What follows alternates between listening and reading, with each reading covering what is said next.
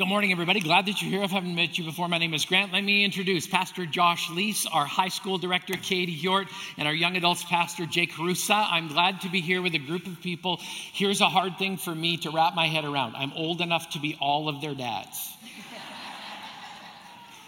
I'm starting to feel like the old guy. You know, this is a family table, but let's be honest. Sometimes the generation sitting at the same table can be a bit of a challenge. The older generation can sometimes have this attitude like, if I could just get these kids to listen to me and straighten them out, everything would be fine.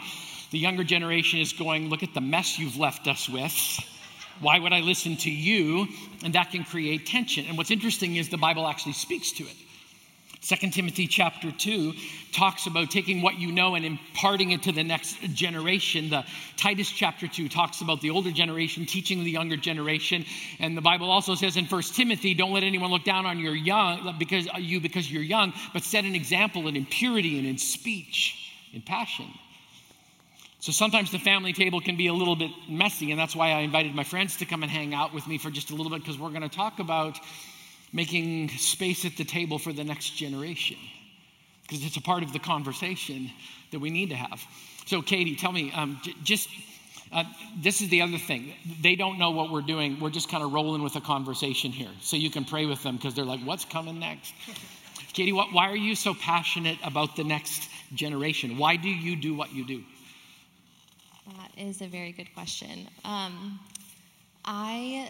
This might sound cheesy, but I so actively see Jesus with them. And what I mean is that they are open and willing to hear what we have to say. And they might not respond right away. You say something to them or you explain something to them and they'll process it for a while. But what's exciting is that they're willing to wrestle with it and they're willing to hear us and to sit in that with us. It has been a wonderful experience to be able to be at HSU, our high school ministries, on Sundays, and then also get to go to Go Camp and see the middle schoolers and the high schoolers worshiping together. Yeah. I am amazed every single time I see it because they are actively seeking Jesus, and I think that we don't give them enough credit. I think that we can look at them and think, oh, look at all these things that they're doing, or they're not actively following Jesus. But when they are put in a situation where they get to see him, I can see that they are seeking him and they're asking the right questions. Yeah, it's a beautiful thing. And I think sometimes we often forget about this. We have ageism creeps in even when we look at the disciples, because we like to put them somewhere in their late 30s to early 40s because it just works better for us. And we forget the fact that most of the disciples would have been somewhere between the ages of 15 and 21. And we just don't see it that way, right? So let me ask you a question. By the way, some of you are just going, so am I young? Am I old? So here's the deal. If you're here in the room, you'll notice on the far side of the set, tucked in the back there, there's a picture of Arthur Fonzarelli. If you know who the Fonz is, you're old. If you don't know who he is, you're young. That's how it works, okay? Josh, let me come to you. What are some ways that we can make space at the table for the younger generation? How do we do that intentionally? Yeah, I feel like there's a lot of things I feel like I can say about like creative ways that we can invite them to the table, but I feel like it actually starts with us. I think it actually starts with us sitting at the table and kind of going like, I think modeling what it actually looks like to be a part of the church and what it looks like to actually follow Jesus. Because I think that what I see is similar to what Katie was saying, is a desire to be like, I want to follow Jesus. I want to figure out what this is like. But what I also see is a generation who isn't desiring to do the fake thing. Like they actually want to follow Jesus for real, and they want to be a part of like a church who's going to embody what it looks like to follow Jesus for real.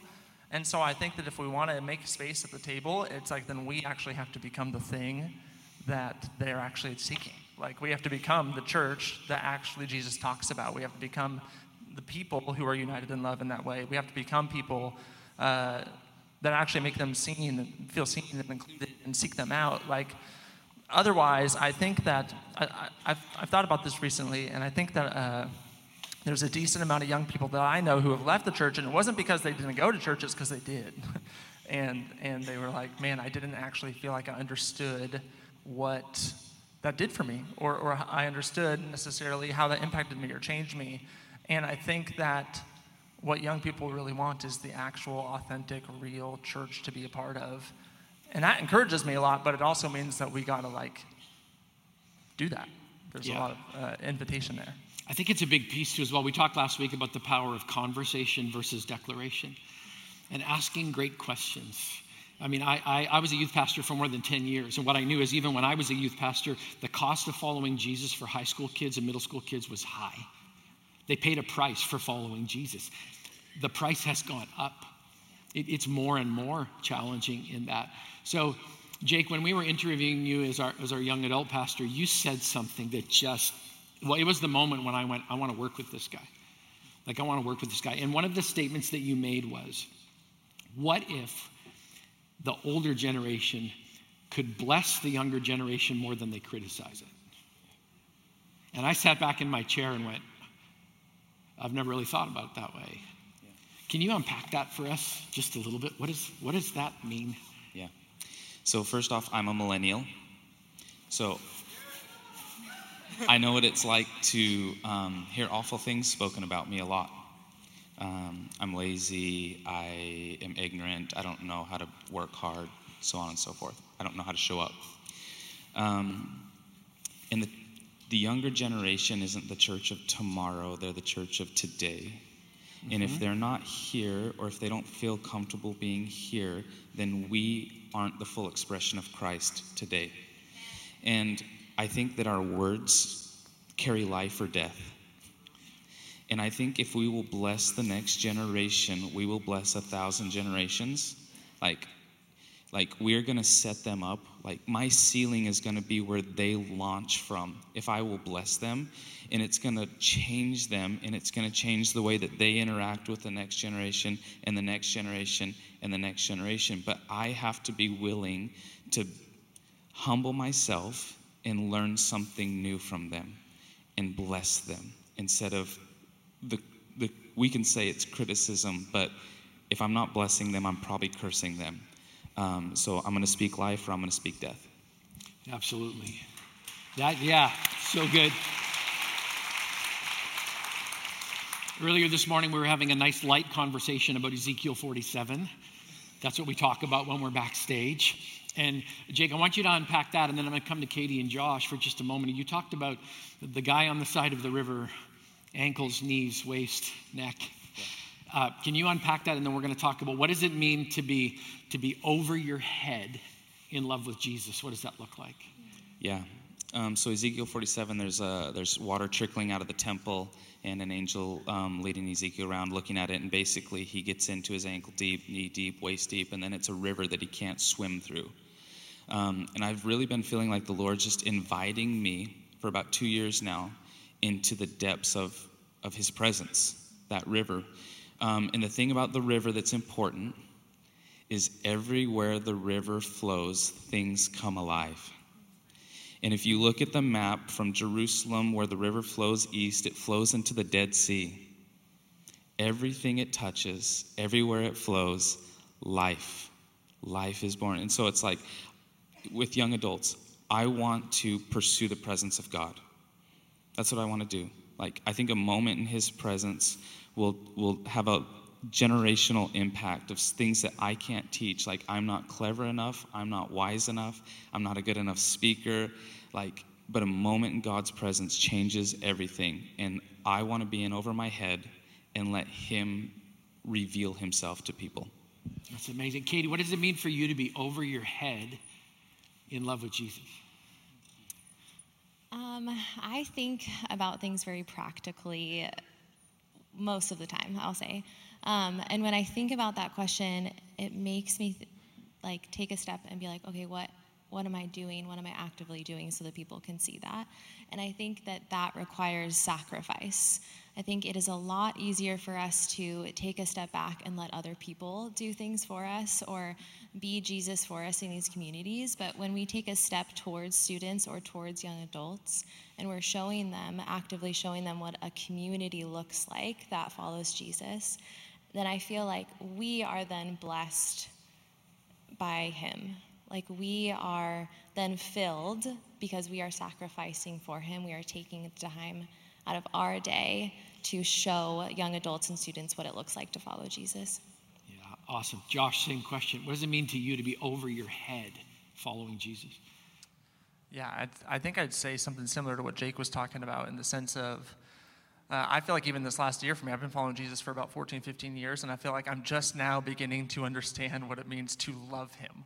Like, not yes, obey him, yes, follow the rules, yes, do the church activities, but like, how do I actually love the presence of God, experience him, know him, and then follow him? So I feel like, to me, it starts with just like, do I actually want to just see him? Do I want to be in his presence? Do I want to seek his face? Do I want to spend time with him? And in addition to that, like, do I actually trust in what he says is, like, do I trust that he's good? Do I trust that he wants the best for me? Do I want to, obey him with my whole life? I think that there's a few things in there that, when I think of what it means to be over the top in love with Jesus, I think it's presence, and I think it's also a level of obedience and commitment to him, and just, doing what he says. Yeah. I got to watch some highlights from Go Camp. Incredible. I mean, I'm watching middle school and high school kids in the Word, loving each other, walking through hard stuff, praying with their leaders, being ministered to. The worship was just incredible. And I want to say thank you for being that door, to open the door between generations. I don't know if you know this, but a part of our vision at Christ the King is to be an intentional intergenerational church. 75-year-old, I want you to talk to a 15-year-old kid sometime. You have a lot to learn from them. They have some things to learn from you, but you have a lot to learn from them and the passion that they bring to school every single day. And these are the stewards, the guardians of that. And I'm so honored to be able to share a stage, time with them today. And because we're going to be doing communion, it just made sense that we'd have an opportunity to do this. So Josh, as you take a piece of bread, and Katie, you as well, and Josh, you too. Lord, thank you for a moment like this between generations. What a privilege to share your broken body with Jake and Katie and Josh today. Lord, as they take the bread, would they be reminded again of how worthy they are because you are worthy. Sharing this with them is a dream come true. And I thank you for your broken body and all that it means for them. In Jesus' name, brother and sister, would you take this bread as a reminder of how much you are loved by him?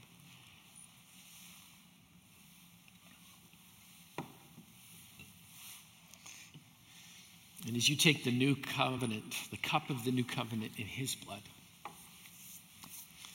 poured out and spilled just for the three of you,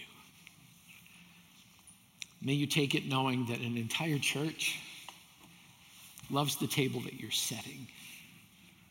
Would you receive it today as a gift from Jesus and from his church?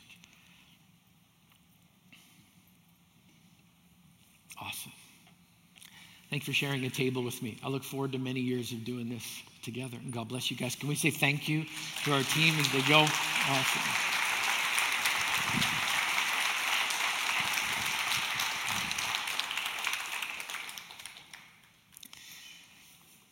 Now it's your turn. We've been talking for the last number of weeks about the table as a place of blessing and brokenness, connection and giving. And today we're going to come to the table together. I love that when Jesus had to deliver the theological foundation for all of our faith, the new covenant that came through his broken body and his spilled blood, I loved that he didn't ask them to go to a conference. I love that he didn't have a seminar. I love that Jesus said, I want you to come and have a meal with me. Just come and have dinner. It's going to be amazing, guys. Just come and eat with me. It's going to be fantastic. The Bible says, for I received from the Lord what I passed on to you. You'll notice that it says what I passed on to you in the expectation that you will pass it on to someone else. The Lord Jesus, on the night he was betrayed, took bread, and when he had given thanks, he broke it and said, "This is my body, which is for you. Do this in remembrance of me." Can we back up for just a second? Jesus said, "I want you to pass it on." I'm never going to get away from this. I haven't been a youth pastor in more than 20 years, but I will never stop being a youth pastor. Because I love middle school and high school kids. And I need some of you in the room, don't take this wrong. Actually, I want you to take it wrong. I need you to get over yourselves and realize that what Jake says is true. They are not the church of tomorrow. They are the church of today. Amen. They are. So pass it on to you, and I want you to think about something else. On the night he was betrayed, we hold the keys as to whether or not we're going to betray the next generation.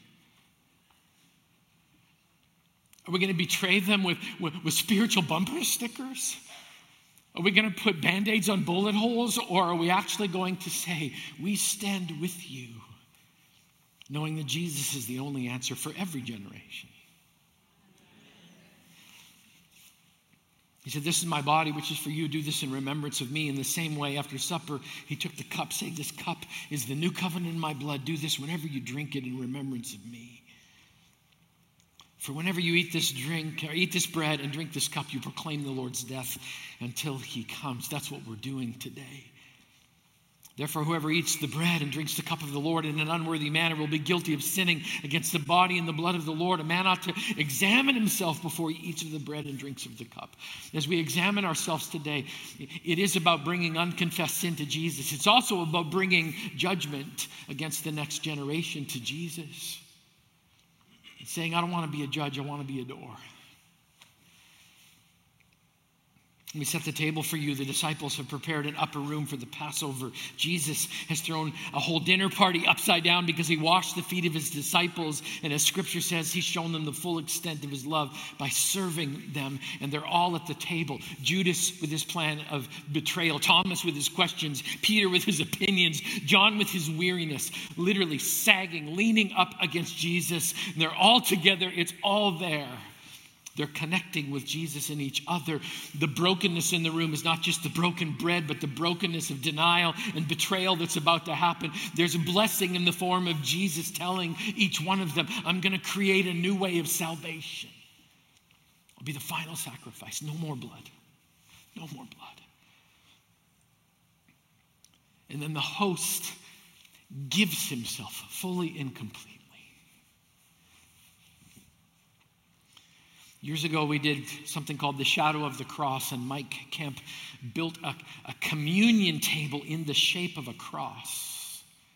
It was right up here in the middle of the stage, and people would come up, and they would be served at a table in the shape of a cross. And I would watch from the wings, and I saw people coming, seeking connection with Jesus. Some seeking blessing in the form of forgiveness. Some coming and asking God to give mercy. Some came broken. Some came supposedly whole. And here's what was amazing. Jesus met every single one of them at the table. You know how they all arrived there? Somebody invited them. And strategically as a church, we need to reinvigorate a muscle that disappeared about 5 or 6 years ago because of this thing that happened in our world called the pandemic. We need to reinvigorate a muscle of inviting, taking a risk, not worrying about whether somebody says no. That's not your part of the equation. Our part of the equation is to say, come to the table. Got a spot for you. So with all of that in the back of your mind, I want to invite you to come to a table today. This is going to be beautiful, organized chaos over the next couple of moments. We're probably going to trickle a little over the 10:30 mark. I know, what a tragedy to have to spend an extra few minutes with Jesus. But in a few moments, the ushers, who are actually part of the worship team, some of the leadership in the church, they're going to come, and you'll notice in front of each one of your sections, there is a communion table with communion elements. And in a moment, an usher is going to come, and they're going to dismiss you, and you're going to exit to your right. No matter where you're sitting in the row, you're going to exit to your right. If you go to the left, this will go terribly wrong. You're going to exit to your, thank you. You're going to come down the side of your row. You're going to come to the table in front of your section. A person is going to stand in front of you and say, the body and blood of Christ for you. You're going to take the elements. You're going to circle back up the opposite side that you came down and go back to the row where you were sitting. And we're all going to hold the elements together, and we will take them together in just a few moments. My dad used to wake up in the morning for church, and I'd hear him singing. One of the songs I heard was, "The cross upon which Jesus died is a shelter in which we can hide. And its grace is so free, it's sufficient for me, and deep as its fountain, as wide as the sea." There's room at the cross for you. There's room at the cross for you. Though millions have come, there's still room for one. There's room at the cross for you. Some of you are disqualifying yourself. Oh, I did this, I did this, I did this, I did this. Jesus already knows. If you confess your sin, he is faithful and just and will forgive your sin and cleanse you from all unrighteousness. That's not a promise I made. It's a promise Jesus made. Come to the table. Meet the host. We'll take communion together. So I'm going to ask all those who are serving communion to come forward at this time. Those of you who are dismissing rows, if you could come forward at this time. Eve is going to come and she's going to sing a song she did a couple of weeks ago that left a mark on many people's hearts and souls. And as she sings, I'm going to invite you in the row to stand one at a time, exit to your right, walk in a great big circle, come and get the elements, and then we'll take communion together. Let's worship. If you're in the very front row or close to it, if you could stand right now and come this direction, thank you. The Bible says we're supposed to remember. We remember the death of Jesus, but while you're remembering the death of Jesus, don't forget his life. When was the last time you thought about Jesus being 4 years old, tripping on a rock and skinning his knee and running to his mom? Knowing that he had the power to heal himself instantly, but fully embracing humanity so that when you skinned your knee, he'd be able to say, I understand. Don't forget the whole life that he lived.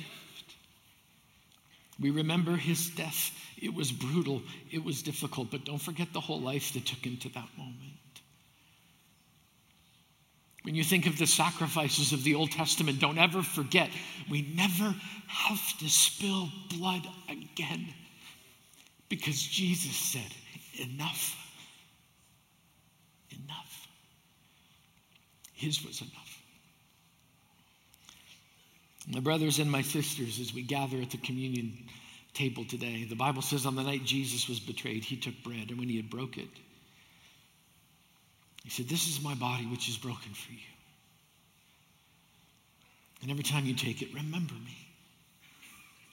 Let's take the bread together with hearts of gratitude and thanksgiving.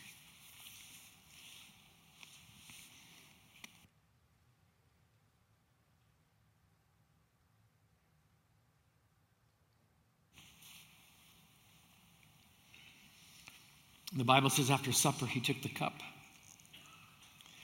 And when he had blessed it, he said, this cup is the new covenant in my blood. The old covenant's gone. There's a new way. No more sacrifice. No more blood. Just relationship. As you take this cup today, remember all that he did and all that he lived. Let's take the cup together.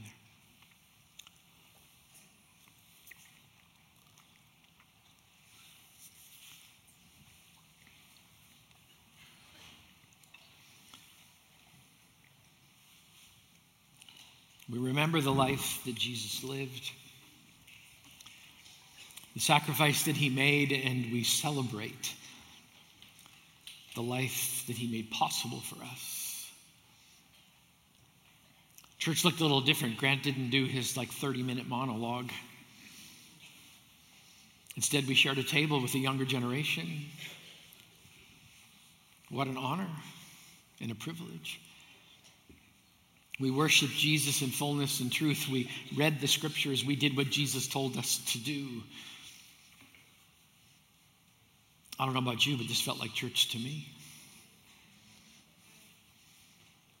The Apostle Paul asked a question, what then shall we say in response to these kinds of things? If God is for us, who can be against us? He who did not spare his own son, but gave him up for us all, how will he not also, along with him, graciously give us all things? Who will bring any charge against those whom God has chosen? It is God who justifies. Who then is the one who condemns? No one. Christ Jesus, who died, more than that, who was raised to life, is at the right hand of God and is also interceding for us. Who then shall separate us from the love of Christ?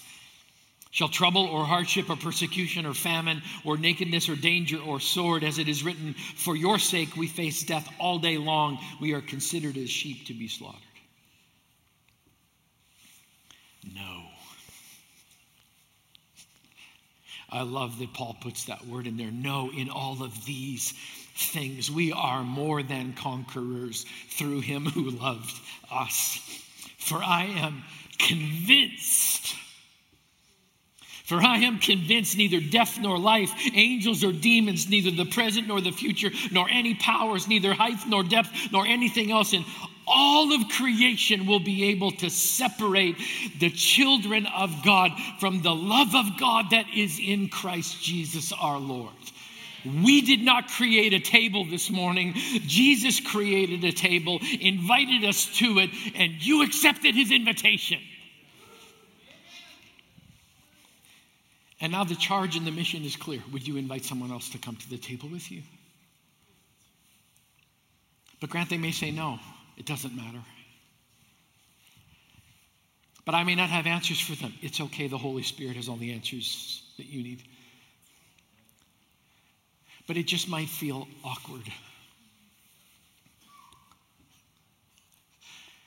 Get over it.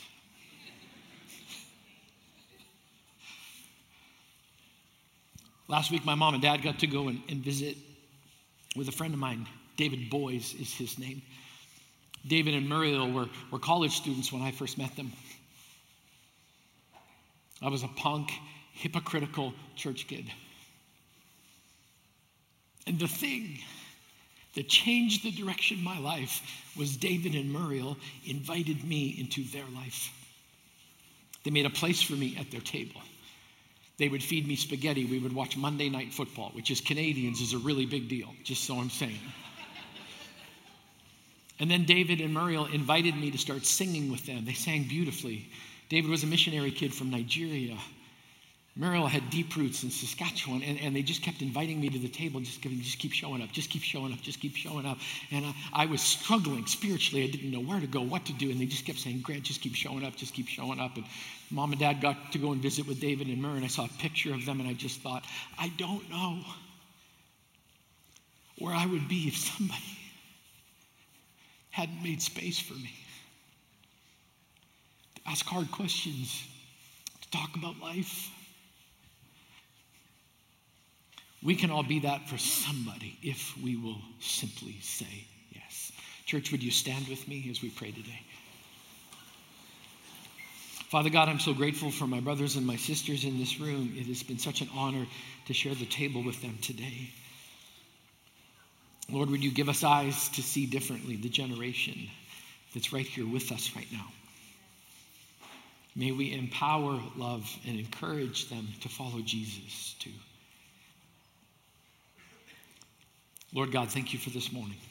We give you great praise as our host at the table.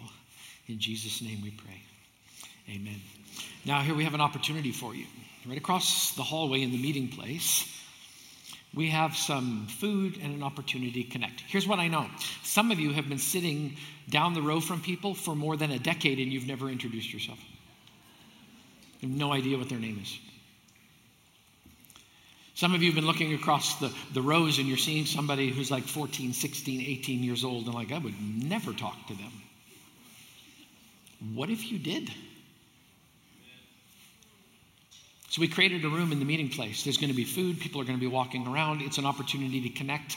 Here's what we want you to do. We want you to practice having a conversation with each other so that you can go out and do it in the real world starting Monday morning. Because if you can't do it in the family, I have no idea how you're going to do it outside of the family. So we're going to give you a chance to practice. Nobody's going to be weird. Nobody's going to be strange or creepy. Because if you are, I'll find you. There's conversational prompts up on the screens so you can actually walk in and go, I don't know, but what if you talk to somebody you didn't drive to church with this morning? What if? What if you met a brother or sister in Christ today? And they got to encourage you and you got to encourage them. So we're going to practice everything we've been preaching for the last number of weeks. Please be praying for those of us that are heading to Israel. We're flying out tomorrow. I was struck by the fact I'm going to be I'm going to wash somebody's feet in the upper room just this coming week. It's going to be beautiful. But be praying for us. We'd appreciate it. We'll see you in the meeting place. God bless you. Have a great week.